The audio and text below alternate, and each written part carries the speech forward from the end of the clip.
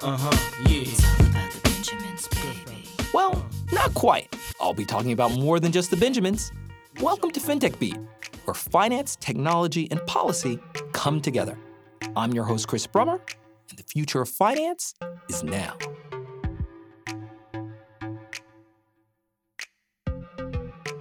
When one talks about regulating fintech, all too often, pundits and commentators set their sights on Washington, D.C. But for many fintech firms, the real action is in New York, and the work done by the New York State Department of Financial Services.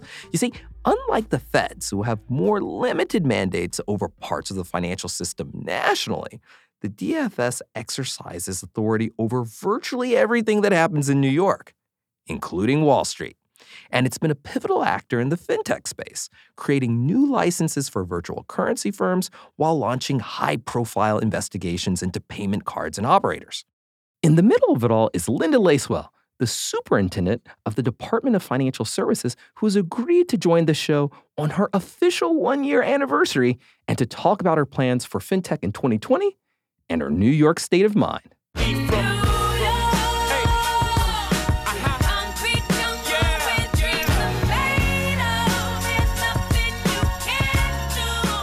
Superintendent, thanks so much for making it onto the show. Thank you, Chris. It's a great pleasure. You've been on the job now for about a year, and it's always worthwhile asking regulators who are on the front lines of the action. I mean, how do you view everything that you've seen thus far? I mean, when you look at fintech in New York, has your job been surprising? Has it been more challenging? I mean, how do you feel about what you've seen, and more importantly, the demands of the work? Yes, it's hard to believe that a year has gone by. It's been very, very fast. And what's so fascinating for me is I thought I knew this agency because I helped put it together from the New York Governor's Office in 2011, but a lot has changed since then. And so coming into DFS, the first thing I looked at is what is the agency doing? What is this aspect of government doing? And then what is the rest of government doing that should inform how I approach this particular position? And of course, I came in at a very interesting time where, unfortunately, some government agencies in Washington, particularly the CFPB, are not really hewing to their original mandate of protecting consumers. And instead, we hear out of Washington week after week some new fresh outrage about vital protections being stripped away from vulnerable people, whether it's homeowners or consumers or the vulnerable or LGBT. The consumer I put at the center of financial services regulation, and that's vitally important to me. And then recently I took a trip to meet with our counterpart regulators in Europe, and I also met with those who are innovating. And the regulators who I spoke with who deal with innovators there said, we put the consumer at the center of innovation. And that rang true for me, and that was really the match. And so that's really the segue to your subject matter, which is the approach to innovation for us. When many people think about innovation, nothing comes to mind more than cryptocurrencies. And I know that New York has been a leader in that space with the BIT license, which, for our listeners, is a business license issued by the DFS to firms active in crypto activities. You've introduced reforms that would involve a web page maintained by the DFS that would list every virtual currency the DFS has reviewed and approved for listing. And you've also introduced reforms about a self-certification process allowing virtual companies with these licenses to self-certify new virtual currencies in accordance with certain kinds of approved coin listing or adoption policies. Now, these are pretty interesting changes. What were the drivers behind the proposals, and what feedback have you received? We, of course, took our small office that handled cryptocurrency and made that a full-fledged division, parallel in scope and status to our banking and insurance divisions. And that's our new research and innovation division, which houses both fintech and cryptocurrency and related matters. And looking at cryptocurrency, where New York has traditionally led, our regulations for what is known as a BIT license are about 5 years old, and as I have expressed, it was more than time to take a fresh look at those. Why? Because innovation is exactly that. It's change. And over the past 5 years, I think it's fair to say that the industry has developed. New business models have developed, a plethora of new coins, a lot of industry experience, and perhaps a growing maturation and sophistication, both of the entities themselves, the nature of the players, those who are running them. And yet we were still applying a set of regulations that were 5 years old without sort of the benefit of looking at them and thinking, what's working, what's not working, what are the gaps, what are the burdens, and how do we strike the right balance, which is the daily job between regulation and either innovation or letting business grow and develop. And it's really funny because 5 years, obviously, in the virtual currency space, it's a lot of time. Yeah. If it's the more traditional areas of finance, 5 years can go by, maybe a limited amount of change, but it's an infinity in some instances in virtual currency markets. And so we had people come in and speak with us, lawyers and other experts, and also, especially through Matt Homer, our brilliant innovation head, he's spoken with a great many people to get feedback and input. And of course, we put this out for comment, but largely the reaction has been very positive.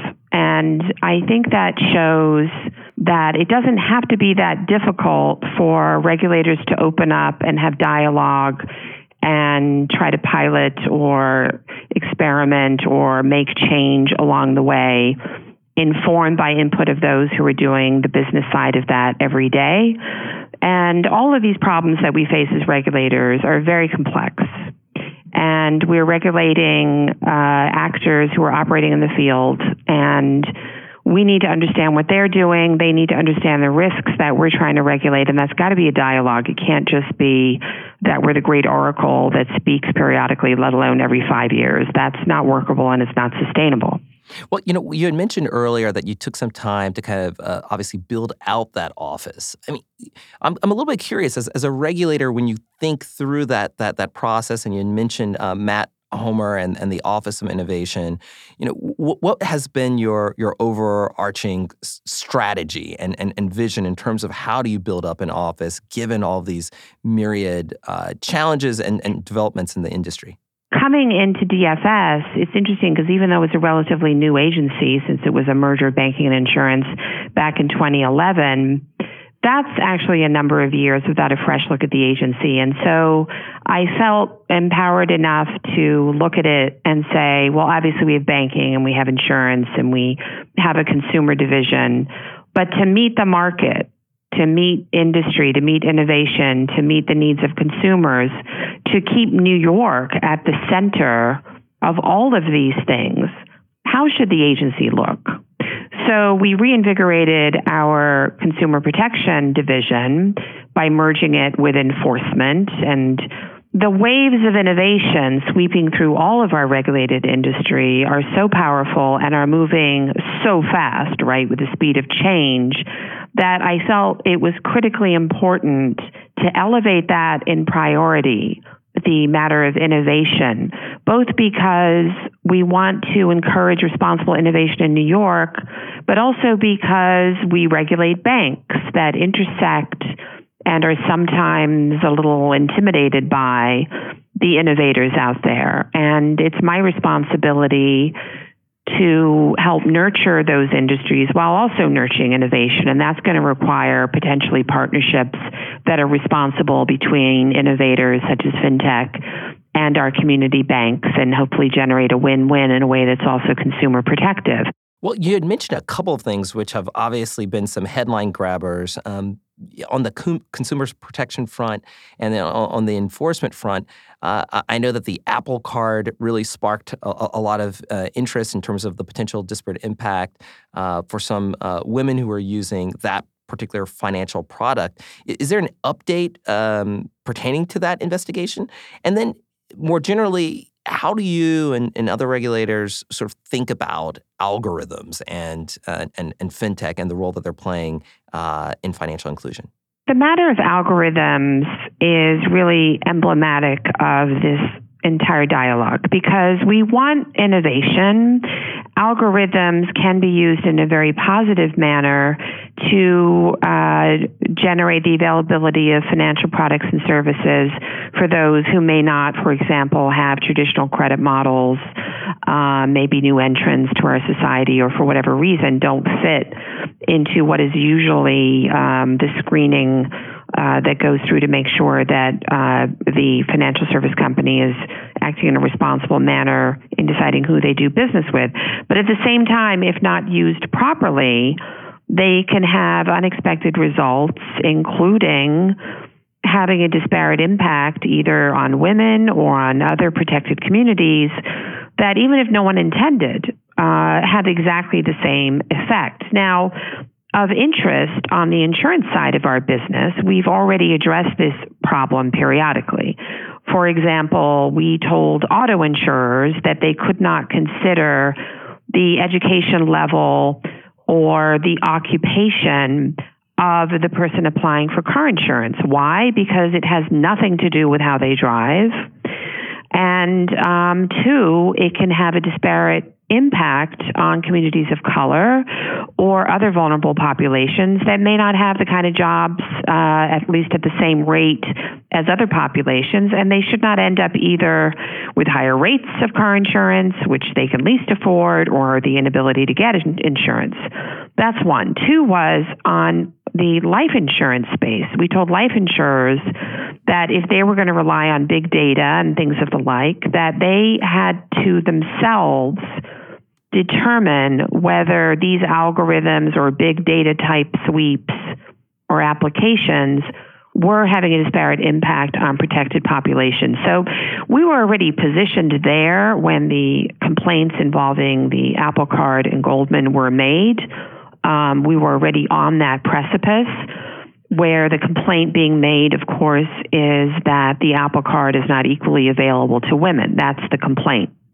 So getting to the bottom of that, A, seeing if it's true, B, seeing why is that? Is it an algorithm? Is it multiple algorithms? What is it about the practices? And what type of fair lending screening is being done? Are the rules that are already in place being followed? And if not, is there something wrong with it? And what are the lessons learned across the board? So on one level, it's very active, ongoing, intensive investigation for that particular product. But at the same time, it sheds light on a full range of issues that are of great import today, involving innovation, technology, big data, impact on protected classes, actors who probably were trying to do the right thing, or at least not intending to do the wrong thing, and it may or may not have led to this. And equally important, consumer confidence, because if nothing was going wrong, why do people believe that it is going wrong? And do we have a little transparency black box problem around what the factors are that go into making credit decisions that allow people to believe that there's something afoot and maybe there isn't? So that whole range of issues is being looked at thoroughly, and we want to get it right. So on these policy questions, we're talking to smart academic folks, and to financial institutions and practitioners, and seeing what is the solution to this particular issue, and what does this mean about where we should be pivoting with respect to guidance and or regulations across the board. The question of trust, is one that has always been associated with finance. Like that if you're involved in finance and you're not trusted, then good luck surviving in finance. And it does seem that new companies are still financial actors, and that trust is really important. One aspect of trust is just how widely are folks making their financial products available? Are they fair? And then, are they really aiding financial inclusion, both from a standpoint of algorithmic fairness? And we've had some folks on this podcast talking about, what constitutes a fair algorithm. But then there are just some very basic questions about, banking deserts and the availability that people have, not just digitally, but, in their own backyard to financial services and in a practical way. I mean, is that something that you've also been thinking about and looking at? Are there any either regulatory or legislative proposals geared towards thinking through that issue? From the beginning, we have been looking at the issue of financial inclusion, which is a problem even in New York. According to the FDIC, about 25% of New York households either have no bank account, or even if they have a bank account, they're using other types of services that are very expensive, like check cashers, and because they don't either trust the banking system or they need their money faster than they think the banks can give it to them. And what we have found, and what I have found personally, is access to financial products and services. This is not just about, well, I need a bank account. This is being a part of the community, being part of society, having a plan for the future, having dignity, because you are just like everyone else in your ability to access the things that help you to put together a financial plan for yourself and for your future and for your kids. It's not about a brick and mortar bank, and it's not even about access to some type of an online service. And we've got to fix this problem. And there are a number of ways of doing it. We have a program where we can designate a particular geographic area as in need of development. We call it a banking development district. And then the state can actually put deposits into either a new bank or to help enlarge a smaller bank to give it a broader footing so it can be more active in the community and do more lending, and also engage in financial literacy. And there are other programs similar to that too. And I've done a few of these since I've been in office. And the reaction that you get from the community when you open one of these banks, everybody comes out.